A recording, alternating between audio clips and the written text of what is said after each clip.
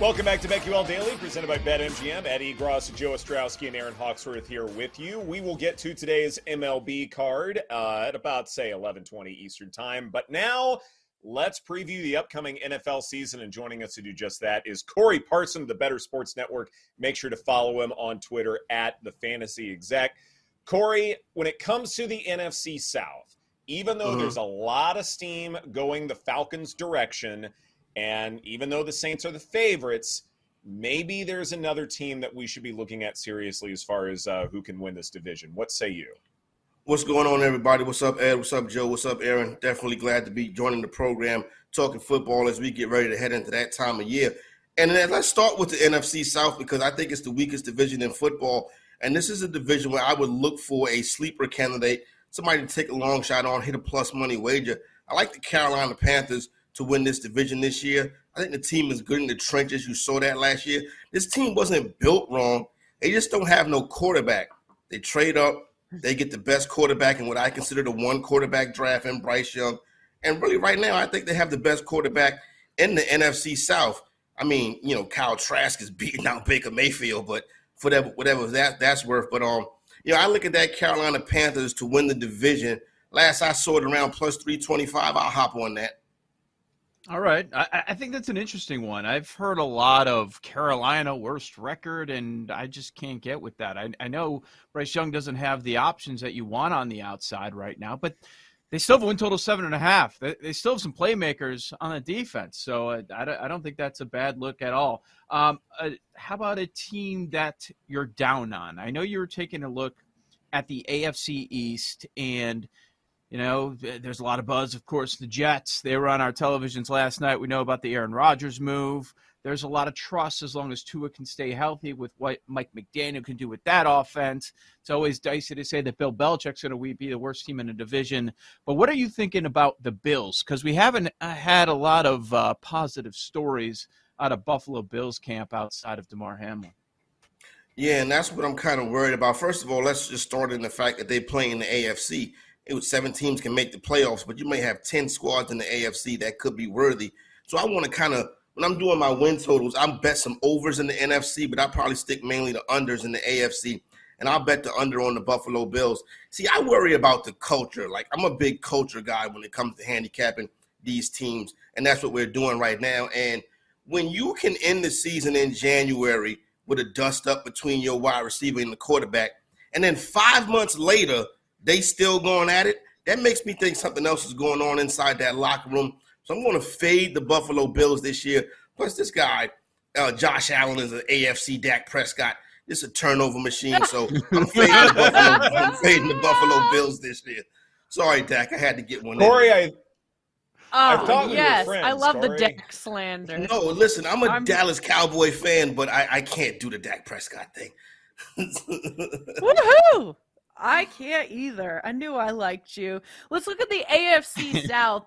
The Jags are heavy favorites to win that one, and you've got your eye on a season-long prop with Anthony Richardson, passing yards over. Tell us how you landed on that. Yeah, no, just looking around doing some stuff, and I noticed that number being kind of low for Anthony Richardson.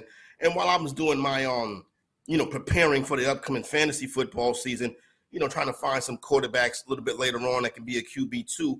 And I'm looking at Richardson, and I'm like, well, wait a minute now. I think this guy's ceiling, especially in Steichen's offense, now you want Jonathan Taylor to be there, but that thing is a mess right now. But on that fast track, running that six-back offense, can he put up numbers like Daniel Jones put up last year? I think he can throw for over 3,000 yards passing. I think he can at least give you 700 yards on the ground. So I think Anthony Richardson is a legit option as a quarterback for the Colts. I think you can have him as a fantasy QB2 who could be in that QB1 range. And then, listen, this division is kind of wide open too. I understand. Listen, like what's Jacksonville? Why would you pay minus 155 for the Jacksonville Jaguars to win the division? They got the same odds as the Chiefs almost. So I look at the AFC South as a place where, you know what? The Colts, what they win, their win total is sitting at 6.5. Why can't they win this division? So, with all these past couple years, when they had the veteran quarterbacks, Phil Rivers and Matt Ryan, they were Super Bowl contenders. This year, they get a young quarterback. They're supposed to be the worst team in the league. I don't get it. I want to circle back to the Bills here because you mentioned culture. Leslie Frazier isn't there for this upcoming season. Sean McDermott's going to be calling the defensive plays. So it's definitely something where the sideline functions will be drastically different than in the last couple of years. Not to mention this whole Josh Allen, Stephon Diggs connection seems really odd here. I wonder, you mentioned going under on the win total for the Bills. Are there more extreme bets that you would consider, like them to miss the playoffs, for instance? Yeah, there you go right there, plus 195. That one was circled on my ticket already because of how tough that AFC is going to be. You got Tua right there in division. He stays healthy. We saw how Miami competed last year. And then you got a Hall of Fame head coach at plus 750. You maybe should take that one just in case. And Bill O'Brien up there now. So Mac Jones has an offensive coordinator. I'm not an anti-Mac Jones guy. So, yes, that could be an interesting one right there. And plus, it's only plus 195. It's under $2 on that one. So I would look at a possible fading of the Buffalo Bills to make the playoffs as well. I probably would go the other way on that. And then you talk about losing coordinators. That's big, and that's something that I would pay attention with the Philadelphia Eagles this year as well. All right, Corey, your Twitter handle is the Fantasy Exec, so help us out. People are preparing for their drafts, whether you want to call it sleeper, breakthrough guy. Give me a player at each position that you like for that category that you can get later on in the draft, and maybe you're going to win your league due to them. So, Ian, listen, it is that time of year. Once you get into August, it's time for America's favorite hobby, fantasy football. So these weekends will be filled with the homies at Buffalo Wild Wings drafting fake teams. But you know what? We love it, though. It's a part of it. It's a rite of summer. So sleepers is, everybody has so much information now. But I would take a look in the running back position at Dallas Cowboy running back Malik Davis. He kind of fell out of favor. He would have had a bigger role last year, but I don't think he was a favorite of Kellen Moore. And I'm not a fan of Kellen Moore myself. But I think this guy can run the ball well between the tackles. They're going to run it well. I don't look at Tony Pollard as a 300-carry guy. I think Tony Pollard is more a 300-touch guy. I think you get him involved in the passing game. And I think, listen, Davis played in that Green Bay game last year. He ran well. They should have went to him when Pollard got hurt instead of going to that old, slow Emmitt Smith. But then again, Dak Prescott messed the game up anyway, so it wouldn't have made a difference. And I'm glad you brought up. Okay, I was going to mention the wide receiver I like right quick. JSN, Jackson Smith and Jigba. I know DK Metcalf and Tyler Lockett already out there, but really the last time Ohio State is wide receiver you. You know what I'm saying? I don't really care what they say. You got, the two kids now with Wilson and Olave, and then Smith and Jigba come into this year, the league to join the Seahawks. And listen, Geno played fabulous last year, airing it out. So, the last time we see this dude play, I believe he had like 12 catches for 350 yards and 3 touchdowns. So he can go crazy. He's a guy right now that I think little mid-round action on Smith and Jigba. I love it. You mentioned Kellen Moore, and obviously the Cowboys cut him loose, and now he's with the Chargers to help with Justin Herbert's development. And Brandon Staley just said that this is the best Herbert has looked in his 3 seasons there with the Chargers. What are you expecting out of Herbert and this Chargers team? Well, listen, I think Herbert is a fantastic young quarterback, but we haven't really seen him have that postseason success that we put on a lot of young quarterbacks so early. So I think you want to see that. But then again, he has an excuse because he got missed the 4th and 21 on the sideline in Brandon Staley. The fact that they brought him back right there is a fade for the Chargers for me. So I look at the Chargers. I see a good team.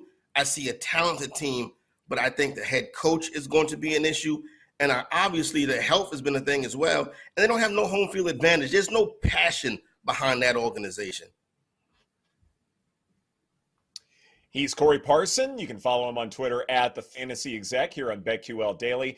So when you're handicapping the NFC West, this is one of those rare examples where it is possible that the best quarterback is not on the favored team. Geno Smith could be the best quarterback for the Seahawks in the NFC West, but it's the 49ers sort of running away with the odds. How do you handicap the West? Yeah, I think the Seattle Seahawks are live to win this division. I think the Seattle Seahawks are live to win the NFC. If that defense improves a little bit, you know what they got on the sideline in Pete Carroll. He's legit. Russell Wilson not being there was addition by subtraction. Geno Smith came in there, ran the offense the way that Pete Carroll wanted it run, and he became a success story last year, winning the comeback player of the year. This team kind of hung with San Francisco a little bit last year. Now, we know how great San Fran is, but I worry about people getting the book on the quarterback, Brock Purdy, and you know Sam Darnold's out there as well as the other quarterback, the guy they traded up to draft a couple of years ago. He's a joke in Trey Lance. He'll probably end up on the scrap heap somewhere. So I look at this Seahawk team as I think they can compete with the 49ers. I'll take the plus money, and I'll take Pete Carroll's crew and Geno Smith getting it done. I like them a lot. All right, Corey, I got to transition to some college football because I was surprised to see a bet that you like, and you are backing Notre Dame this season. It's a tough schedule, man. I pay close attention to Notre Dame. They've got Ohio State, USC. They go to Clemson this year, but a handful of winnable games. Why are you believing in Hartman and company? No, I like the Irish coming into the season, and I'm not really a dude that backs Notre Dame, but if I see it, I got to say it. First of all, you look at they lost those 2 games early last year. They played Ohio State well, just couldn't get the win. Then the Marshall loss was a bad loss. Then they turned their season around. You know, I watched the Pivot podcast with Marcus Freeman, and I really fell in love with the head coach. He talked about the struggles he went through last season and how they was able to pull it together. But then here's the kicker. They basically, now you could say Colorado and Coach Prime, but you knew those players, Shador and Travis Hunter, were going with Prime out to Colorado. But really, Notre Dame won the transfer portal when they got the best quarterback and Hartman to come join them. And then remember that defense. And you know what? They do have a path to the college football playoff.